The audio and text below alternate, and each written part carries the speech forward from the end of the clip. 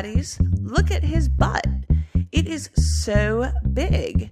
He looks like that Biggest Loser podcast guy, but who understands those podcast guys anyway?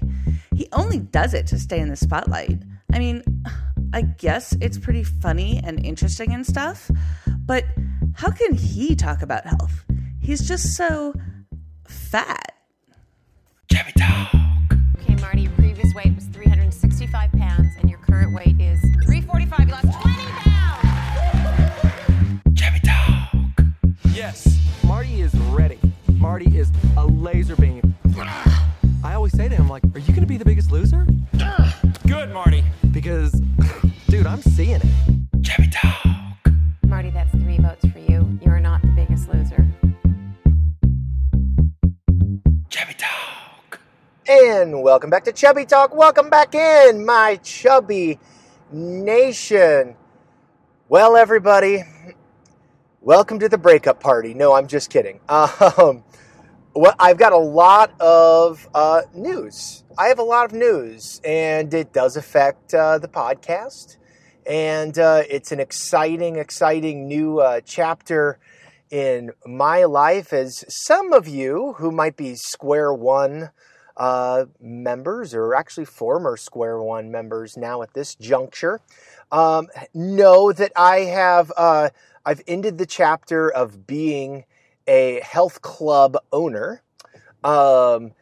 August 1st, Square One, we actually merged our health club with another existing health club here in town.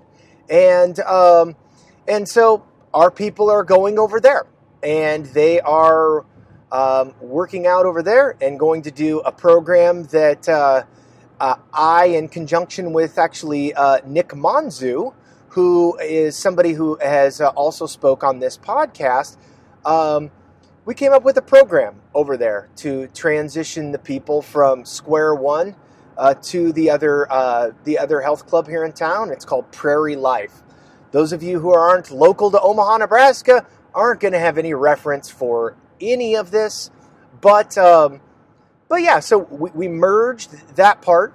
What a lot of people don't know is that there is, and for the better part of 5 or 6 years, there's another part of Square One that is our corporate side of things. And that is where I or Square One staff members people other than me, have went on site and done programs on site at different companies, or at different hospitals, or whatever the institution might be. We have taught classes there, and actually away from our home base health club. That component is actually still going. In fact, I have a couple of places that I'm going to be doing that from, and doing that with, moving forward into the new year. And so I'm excited about that. I mean, it's kind of weird because on one hand, what most people know of Square One is going away, except for these pockets of people that I travel to, and they see Square One through a whole different lens and through different set of eyes. So for some people, the experience is not going away, but for a majority of people, and a majority of the folks that probably know it as a health club in Omaha, that portion has merged, like I said, with another health club. So that's kind of the state of my life, and the state of the club, and everything that's been going on, and why I haven't been able to stay up on the podcasting. It has been absolutely crazy having to close the business down and literally do all of the scraping of all the stickers off the walls, and patching holes, and moving every piece of equipment, and literally chopping up treadmills with a reciprocating saw, chopping them up, chopping the pieces of metal, cutting through them so that they fit into a dumpster, so I don't have to pay extra money to buy a second dumpster. So that has been my life really for the last probably 3 weeks solid is doing that and closing that particular chapter. And actually, it's been going on a lot longer. It's been going on actually about a year because I had several different plans in place about what I kind of wanted to do and different options. And so just wanted everybody to know that that particular phase of Square One has merged. And those people that were excited about continuing in that area had an outlet that hopefully I was able to help them transition to in some way and give them that outlet to be able to continue that progress and with good people and at around a similar price point for the folks that wanted to do that. So that was my goal from the beginning, was to find a way to transition. And the whole time I did not know my role. I didn't know if I was going to be the person working that day to day or if I was going to do something different. And so I wasn't too sure about that.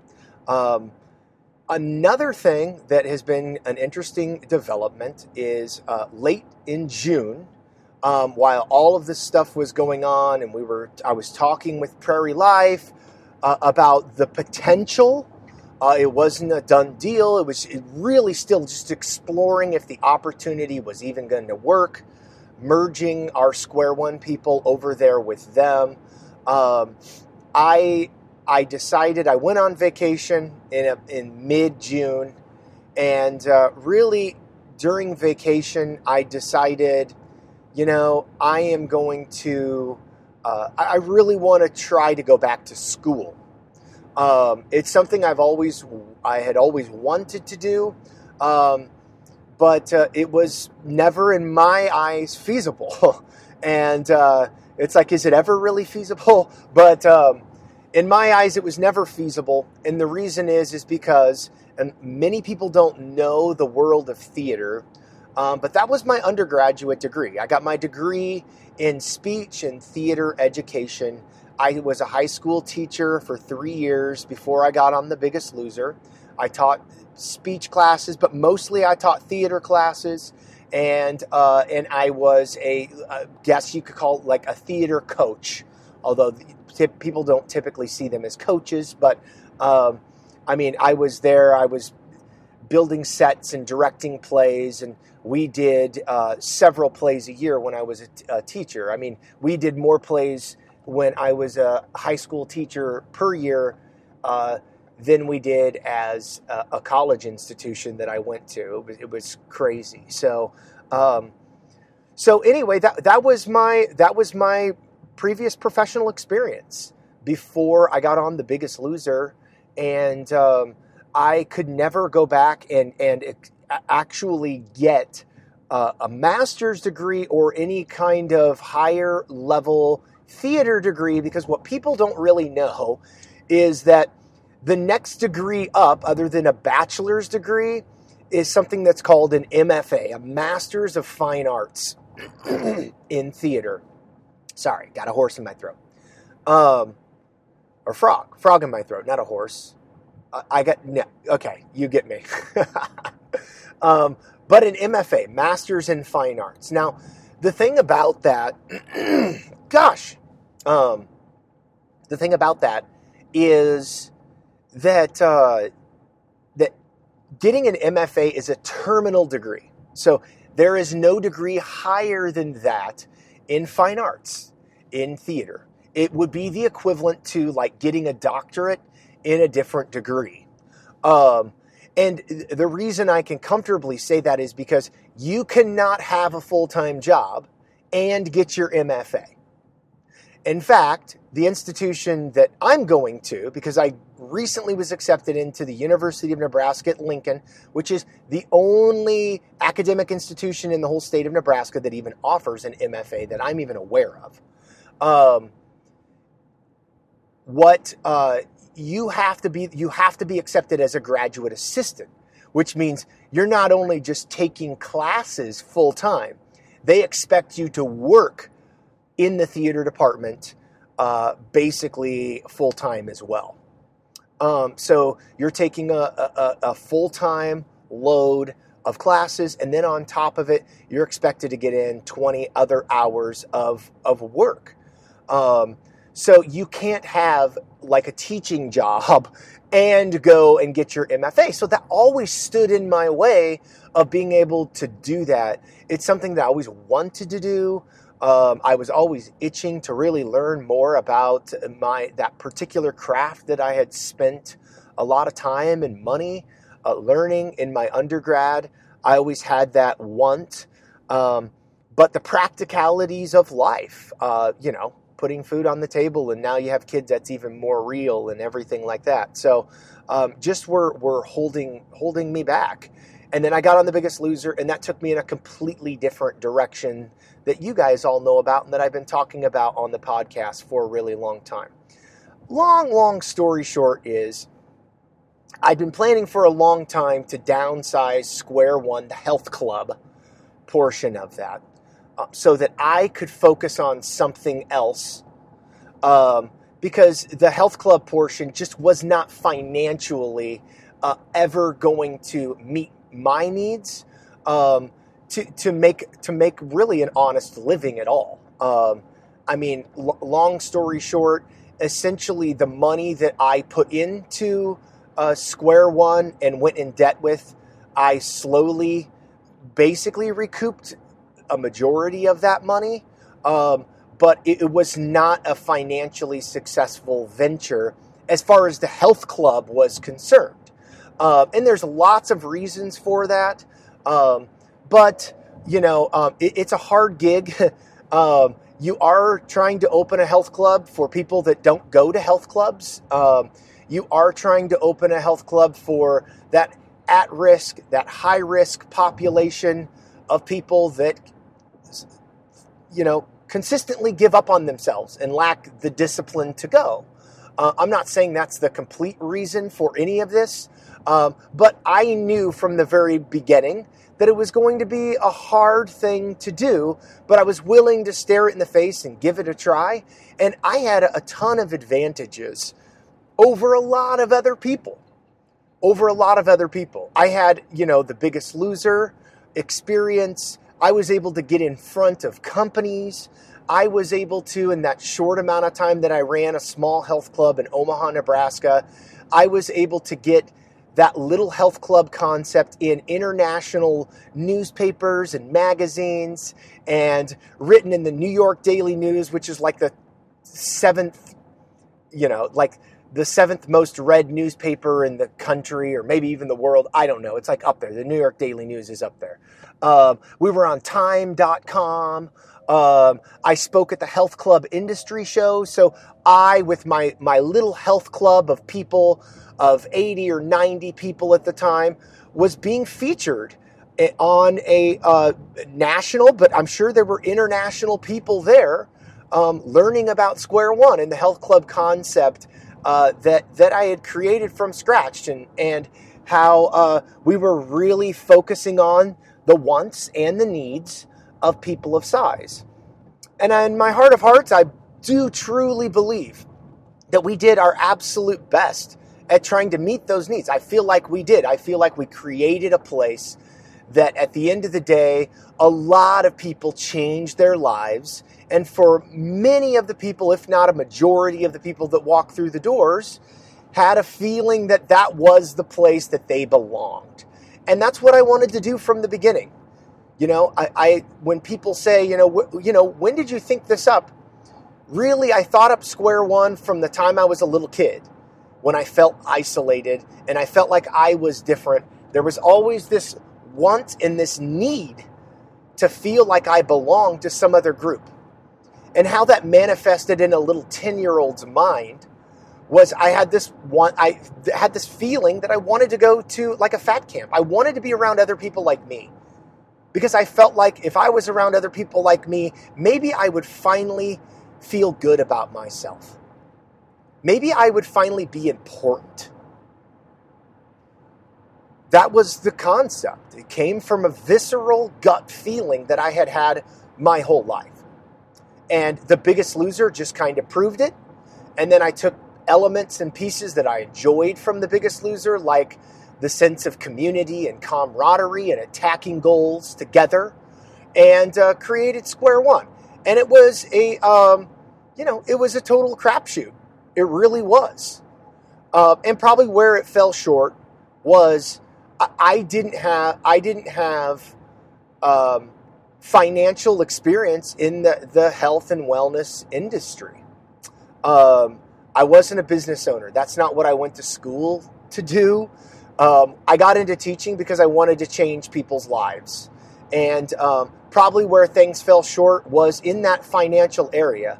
But I do want people to know this because I think it's pretty important that even financially speaking, what's very interesting is we did have a competitor. There was a direct competitor, another health club, 4 people of size going on at basically the exact same time. They literally opened their doors 1 month before Square One did, and the name of it was called Downsize, and it was in Chicago, and it was run by a hedge fund guy. So somebody a lot smarter than me in the area of money started his own health club concept for overweight people specifically, and had size standards. It was done differently. I know this because I actually went there, and a lot of people don't know this. See, what's funny is a lot of people never saw me as a business owner, and they only saw me as the trainer or as the teacher, and I'm goofy and all that other stuff. But it was a serious side behind all of that, trying to make all of this really financially happen and give us everybody more resources. So at one point, probably about 4 years ago, I went to Chicago and I met with the CEO of Downsize Fitness. And we talked even then about merging and about making Square One a Downsize Fitness, and having elements of what I did collaborate with what they do and make the concept stronger and something that could really last a long, long time, given that my experience came from the trenches and with the people and with program design and teaching and the train your brain side of things. And theirs came more from the financial side. So they had something I didn't, and I believed that I had something that they didn't. And we were in talks for a while about it, and then it just kind of fizzled out. It was never anything that I could tell people about or really talk about, because I didn't want this thought or, this fracture going through the whole community that Marty doesn't want this or Marty. No, I'm just always looking to upgrade and to keep things more stable and more secure long term. And in my mind, partnering with people that would help aid in a weakness of mine was a smart thing to do, regardless of the name that was on the front of the effing building. Whether it said Square One or Downsize, I thought that was a smart move. There ended up not being any interest, but that's an example of things that, an opportunity that was potentially there along the way. I've talked with hospitals about merging with them and done pitches. So it's the concept, even though people have known it as this Square One thing that really hasn't changed in a really long time, the better part of 5 or 6 years, really has always been on the precipice of change the whole time. It's just nobody really saw the direction that I saw behind the scenes. And I was looking for to fill in gaps of areas that I was not the strongest in. None of that really came to fruition. And probably about 2 years ago, The Biggest Loser went off of the air, which was a big deal. A big deal, because we were bringing in between 25 and 30 new people every year, which was enough to sustain us. Because in the fitness industry, I think I read stats off a couple of podcast episodes ago, just about how many people actually utilize their gym membership. 67% of people pay for a gym membership and never use it once. Well, when you're paying $200 a month like a majority of our people were at our club, because it was a specialized, personalized experience. Now, people who know fitness and nutrition pricing, that's not a big deal. The problem is your average person of size isn't out there fitness shopping. They're not out there, pricing Jenny Craig against Metabolic Research Center, against Isogenics, against all of the other things, and really figuring all that stuff out. They are probably driving past billboards or listening to commercials on TV around the beginning of the year, and those health clubs that have those kind of marketing budgets to be able to make a national television commercial are the ones with the loudest megaphones, and the ones that 67% of their people never use them. So they have money to pump into stuff like that. But when you raise your prices and people aren't coming, they are not sticking around. So you know that you have to replace people consistently. And that's just a known thing in the fitness industry. People don't stick around. They also get bored of the place that they're at. They change places and locations a lot. Why? Because I've got a friend who's now going over to Genesis Health Club, or, now my work pays for, gives us subsidizes us to go to Planet Fitness. So now I'm going to go there. There's just a lot of reasons. People don't stick around, so you've got to consistently recruit people. So if you're not consistently bringing people in, then you're not able to make it. And when The Biggest Loser went off of the air, I think about 3 years ago now, 2.5, 3 years ago. And then soon after that, The Biggest Loser study came out, which when you really dive into The Biggest Loser study, and I have before on past podcasts, you really understand that what they were doing was pitting a Biggest Loser population against a bariatric population. And there was evidence that the Biggest Loser, if you go to The Biggest Loser and you work out 6 to 8 hours a day and you're only eating 1,500 calories a day and you never cheat in 9 months, if you do that exact thing, if you do that, 6 to 8 hours of exercise every day, don't eat over 1,500 calories. In fact, sometimes back that down to 1,200, even for the men, because sometimes that's what people were doing. Not me exactly, but sometimes that's what they were doing. And then, by the way, here's the most important part. Don't cheat. Don't cheat in 8 or 9 months. And then see what happens to your metabolism. What we've learned is if you do it in that particular way, you could have a damaged metabolism. That's that's coming back. How long the damaged metabolism lasts, we don't know. But that's what that study was pulling out, was pulling away from it. So your average person who's doing 1 hour of exercise a day and doing 1,500 calories, that doesn't apply to you. It doesn't give you this reason not to do anything. But that's kind of how the media shaped it. And then right off the bat, of course, they jumped on to former Biggest Losers who were angry at The Biggest Loser. I don't know where any of those supposed lawsuits have went or done anything, because I don't pay attention to the fucking drama. I don't give a shit about the drama. I don't really care. I own my experience. I don't own anybody else's. I speak from my experience. I don't own anybody else's. I don't care about that kind of stuff, really. I don't know where those lawsuits are or if there's anything, but I wouldn't think anything would come of it, because we signed a contract for $1 million saying we're willing to die on the show. So I don't feel like I would ever have a leg to stand on, but that's just me, and I'm not a lawyer either. So, but that was damaging to the business, because perception shapes reality, and then it just kind of cast a cloud over really a lot of people. I mean, even people in our own health club who had kind of been indoctrinated under Marty's Square One methods, and what we were doing there at Square One were deflated. And so you got to assume that it had some kind of taint. But we were getting 25 to 30 new people a year until that happened about 2.5, 3 years ago. And I've probably gotten like 6 new people in 2.5 years. 6 new people is not enough to replace everything. And the sad part is I spent more money on marketing.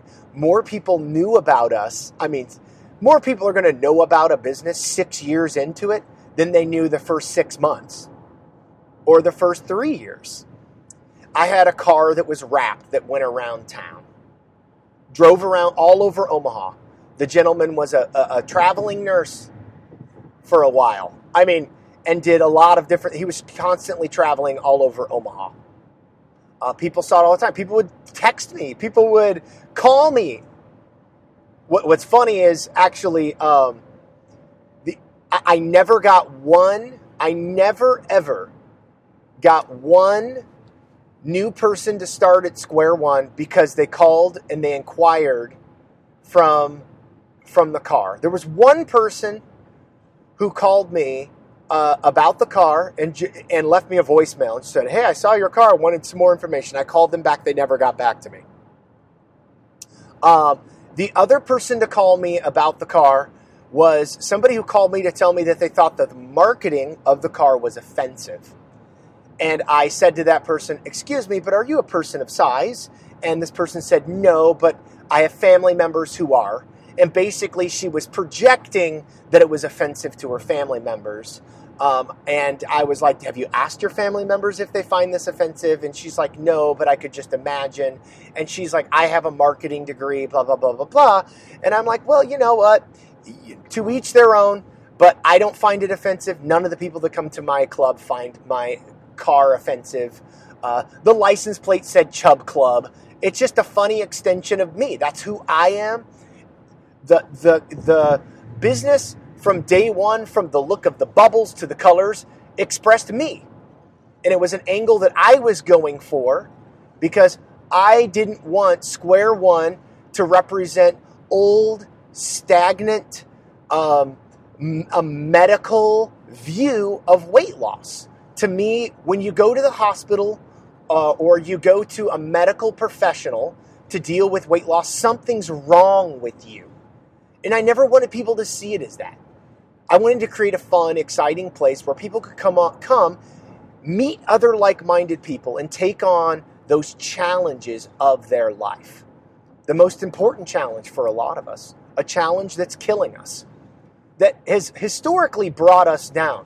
We don't deserve to go to a place that's, a place that's going to, that's a place that is something's wrong with me. That's where I always go, is the place where something's wrong with me. I found out if I have cancer, and historically doctor's office or medical facilities aren't the most positive place to go. And so I wanted my marketing to represent the opposite of that. This is an exciting place. This is a fun place. And it represented my personality. And I think that came off. At least the people that came to my classes, I saw smiling. I saw them having fun. I saw them forget about the stresses of life and the literal weight of having weight on your body and carrying it around. I saw that dissipate in those hours and those minutes that I got to spend with those people. And it really was, it was a magical time. And if finances were there, and it was providing any kind of a living, any kind. I mean, if it was providing, like even $500 a month, I don't know if I would be leaving it, but it just at the end of the day, I can't be expected to spend 12 years of my life and not put a dime into retirement or into my kids' education or any of that other stuff. And that logical, that adult side of your brain, no matter how great your job is and how much you love spending time with the people, it catches up with you. It wears on you. It grinds on you. It says to you every day, you're not being an adult. You're not doing the things you need to do. You're not able to provide. And it can just tear you down. It could just tear you down. So that's the point that I got to, is this important decision of, is this going to make money? I don't know. My rent continued to go up and up and up because that is like set for inflation every year. So that became more and more difficult to do and to manage. And then we stopped getting people in about 2 years ago. I saw the writing on the wall probably about a year ago, maybe a little over a year ago. I knew we couldn't be in the same space that we were currently in. So I started reaching out and making other plans, not really knowing my role or my involvement or where I would be at this time, but I wanted a plan for the people to transition and be able to do something similar, and be able to do that and potentially be a part of it, maybe not be a part of it. It was time for me to start really taking care of my family and thinking more about that side of things. So that's kind of the evolution of all of it, all the decision making. I know people have been interested in it. I've told some people all of this, the ones that didn't get bored halfway through, because it's a long story and people have their own theories and opinions.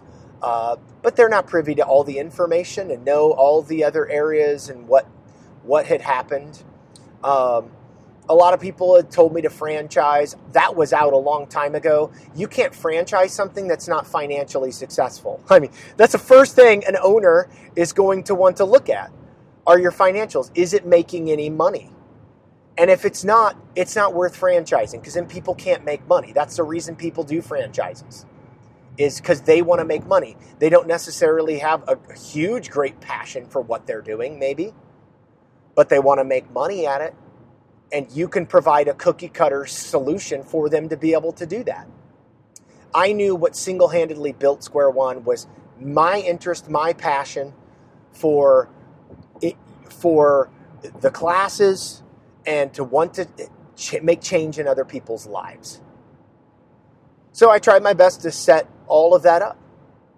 And it lasted 6 years. Some components of it are still going. The corporate side of that is still going. If somebody called me and still wants to do a speaking engagement, I'm still here. In fact, my story every year continues to get better and better and better. So what's funny about that is everybody wants you fresh off The Biggest Loser because you're popular and you're famous and people know who you are and they want to use you at that time. You know, what's interesting is, I right after The Biggest Loser, I was a spokesperson for Wrigley.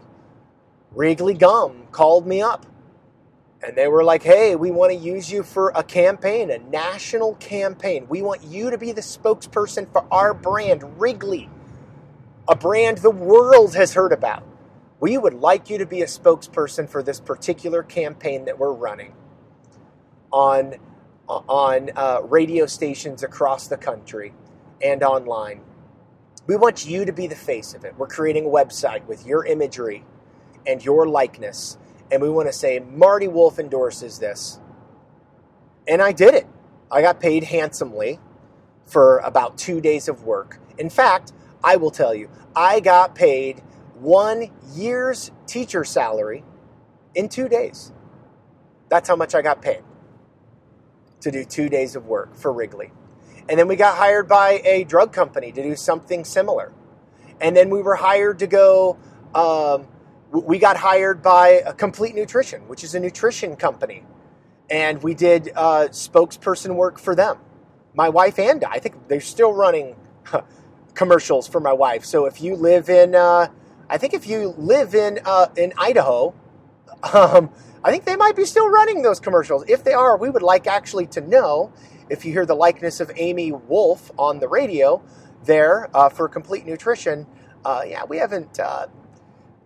we were under the understanding those stopped about, probably 7 years ago. But anyway, so we've done like national spokesperson work.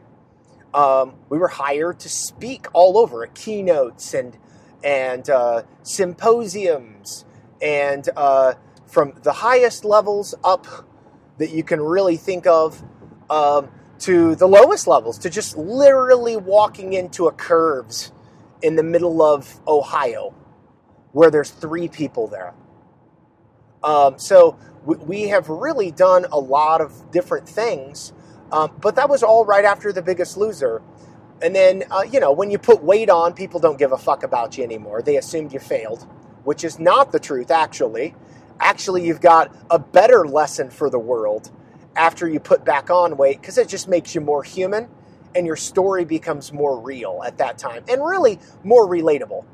More people relate to the experience of packing on pounds than relate to you as somebody who lost 150 pounds on a television show that they're never going to be able to go on. You're way more relatable then, but they don't want to hear about you then. I have been unwilling to walk away from that spotlight. I have always seen that my story is what people should be listening to. I believe truth, reality happens in stories. Stories are what move us. Stories make a difference. I think that's why TED Talks are so cool. I think that's why podcasts are so cool. I think that's why I highlight stories on my podcast. And some of the most effective stories on the podcast were the best learning experiences. That's why I went to my own population of people and I got their stories. I looked for other stories other than my own because there's power in stories. They're relatable. They move people to action. And what's interesting to me anyway is that, the further you go away from The Biggest Loser, the more people forget about you. But actually, the more powerful your story becomes, the more life you learn after The Biggest Loser. Because you had a behind-the-scenes peek at not only how a reality TV show works, with who really gives a shit, but there are some people that like that stuff, but really how the fitness industry works. And then I went wholeheartedly into that industry where a lot of other Biggest Losers were gaining weight and decided, I'm just going back to my old life. My wife was one of them. She went back to her old life, and that was for her, and that's great, and that's what she wanted to do. But I refused to walk away from that spotlight for 12 years because I insisted my stories being more powerful. And if you as a society want to tell me, because less eyeballs are looking at me and caring because I'm not fresh off The Biggest Loser, I didn't give a shit. I was creating a new journey in the health and fitness arena, trying to make a big impact that I could. Helping my people, creating a niche of people. And those efforts were not for nothing. I learned a ton, and I met a lot of great people. I learned about myself, and I met so many great people, friends that I'll have for a really long time. I would like to give some advice to those people. I am a very one-track minded person. And no matter what I do, I'm always fully submerged in it. One flaw of mine, maybe it's a character flaw, I have a lot of trouble reconnecting. There's only a couple of people from college or from those times. High school, I've got one friend that I connect with, who I call my best friend. That I connect with consistently on a consistent basis. There's other people that I really want to connect with and reach out to that I just haven't. So if you're somebody that wishes that there would be more connection, reach out to me. Reach out to me, because it's not that I don't like people or I don't care. It's just I'm obsessive compulsive. I think I have ADD. And a subsidy of that is a bit of obsessive compulsive mentality, and I am generally constantly submerged into what I'm doing. Maybe it's selfishness. I don't know. I'm still learning. But if you miss me, odds are I probably miss you. Reach out. If you've got the time, just reach out. So it's not like I'm going away forever. But I was accepted into UNL's MFA program. I will be treating that essentially as my full-time job. It is a 3-year program. It's kind of like a doctor residency. You're not expected to have a life outside of it.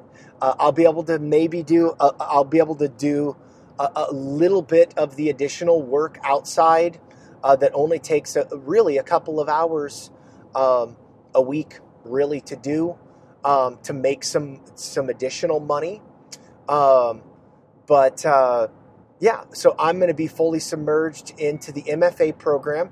If you're at all interested in any of that, my emphasis will be in scenic design. So I will be drafting and designing sets, building scale models of those sets, communicating my concepts and my ideas to a director, and then we will make a thing. We will make a play. We will make a movie. We will make a video game. We will make whatever it is that is being done that needs a scenic ambiance of some kind, that needs any kind of environment built. So that is my particular specialty. When I graduate, I'll have my MFA, which I said is a terminal degree. So I'll be able to go to the highest highs of the academic world, which is really kind of where I wanted to be. I'm a teacher at heart. Even the areas of Square One that are still in existence are basically the teaching elements, the ability for me to show up and teach. So in fact, I'm recording this podcast on my way to class in the morning. It is 8:50 in the morning. And I'm recording this on my way to class. So, but when I'm done with my MFA, I'll be able to teach at the highest levels of academia. It would be considered like I have my doctoral degree in the area of fine arts.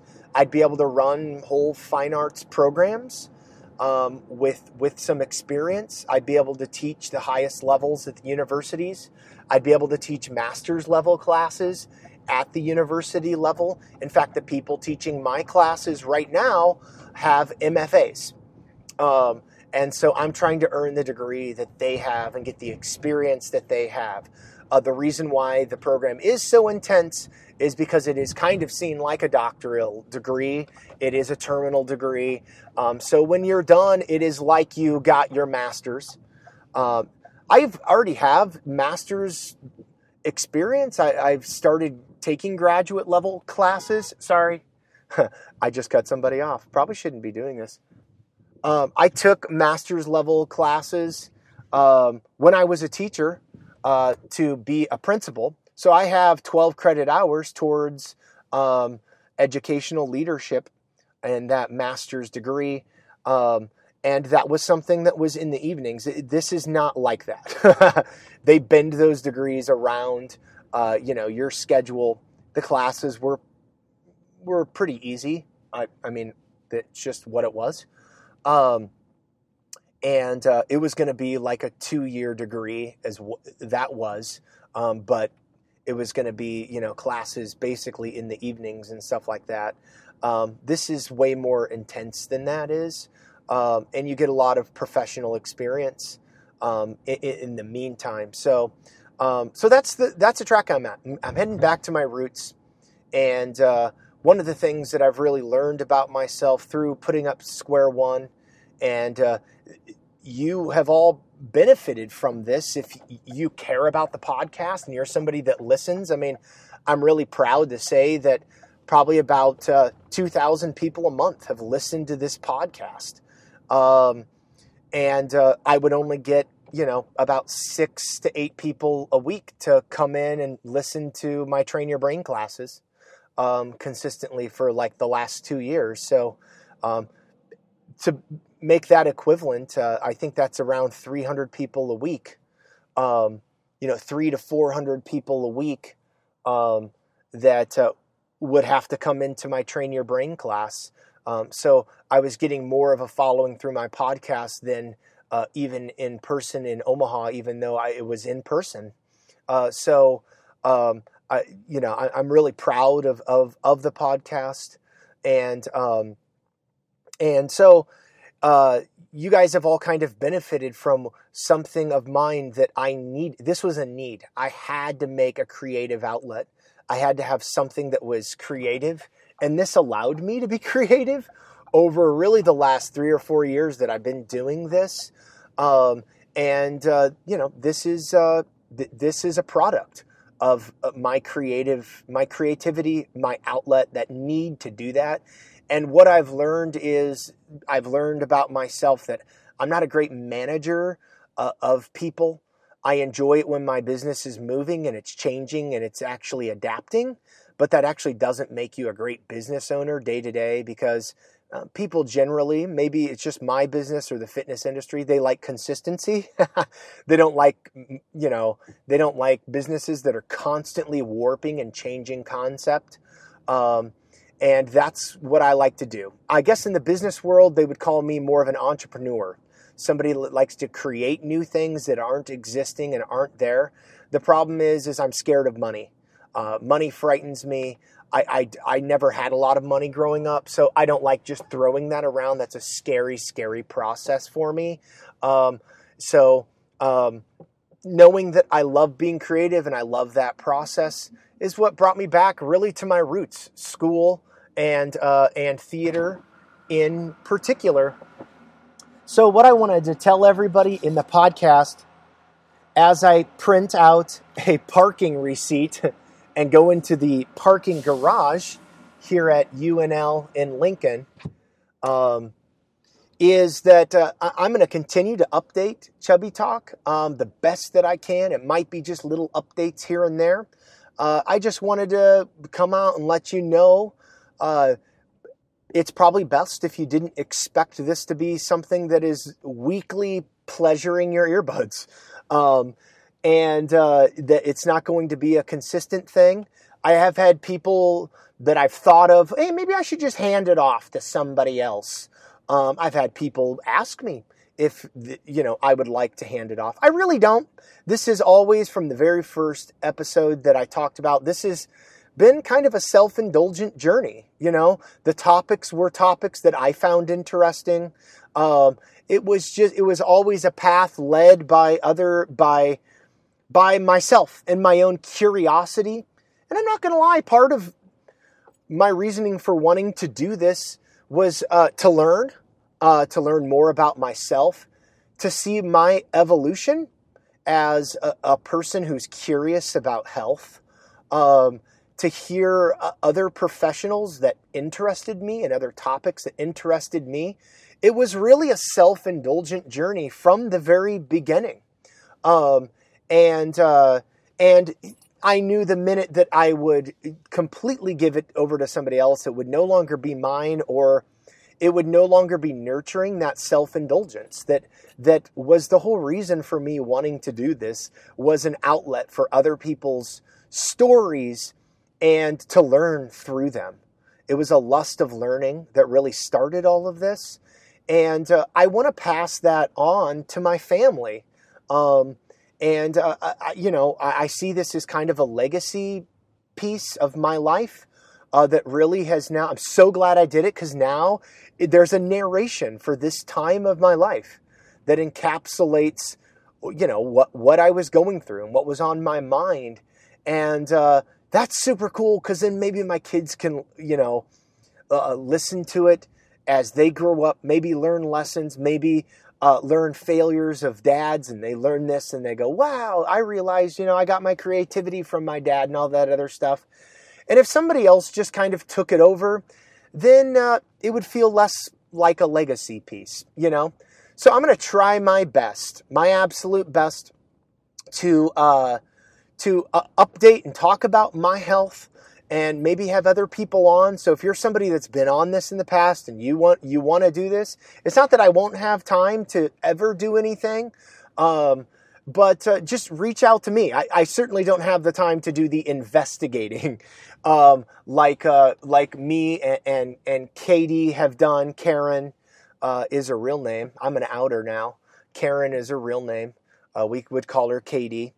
And she was helping me with all the producing and the podcast and the Facebook page, and really just trying to get this out to humanity. So I really appreciate everybody who has done anything.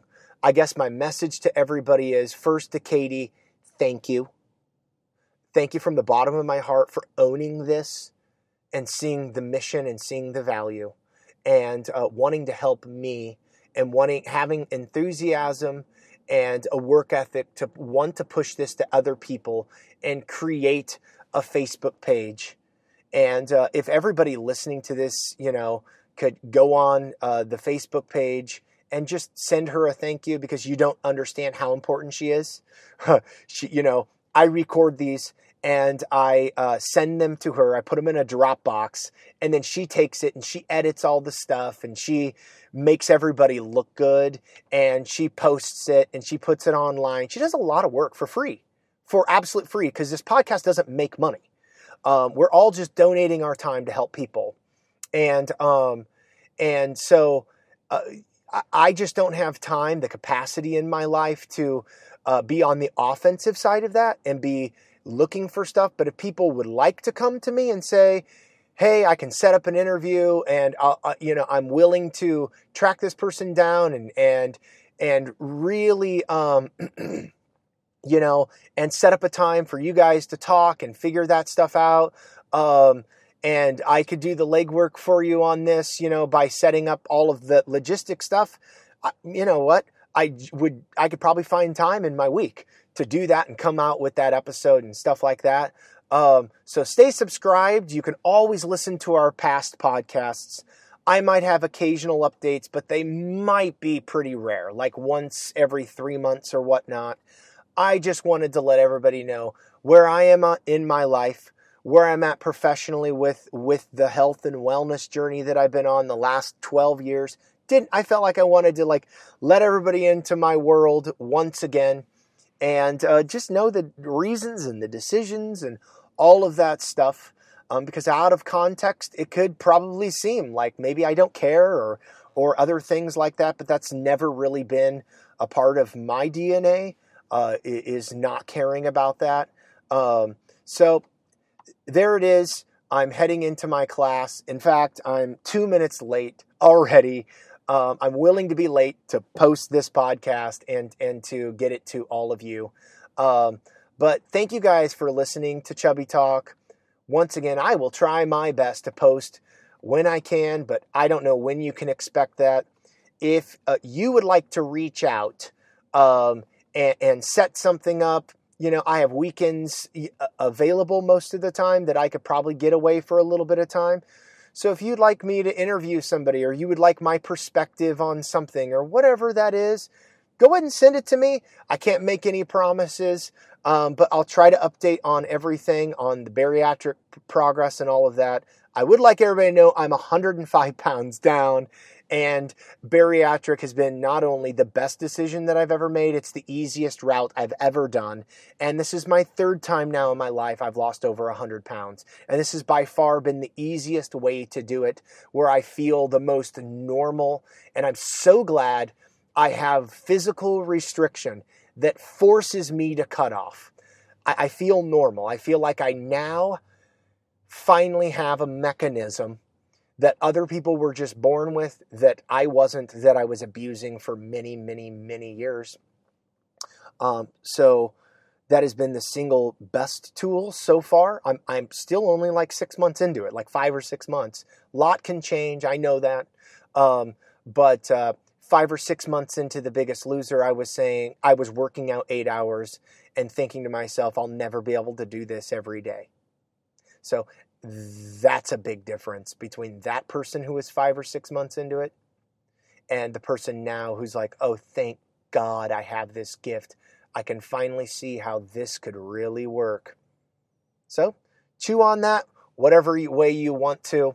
I'm just saying it's my experience. But folks, I'm not going anywhere. I won't be in your ears every week. I want to do updates as often as I can. They might be few and far between. But I love you all, and thank you guys for listening. And keep listening to old episodes and anything. It's here to cheer you up. It's here to reinforce all of this stuff. And it might be even fun for me to listen to some of this stuff from time to time too. There's a great bank. I think there were, somewhere around 50 or 60 episodes, A lot of them were an hour episodes. Some of them were even a little longer. So indulge in the history and the future will be intermittent, just so you know. Thank you guys for listening to Chubby Talk. And until next time, my friends, hang in there. Be good to yourself. Be kind to yourself.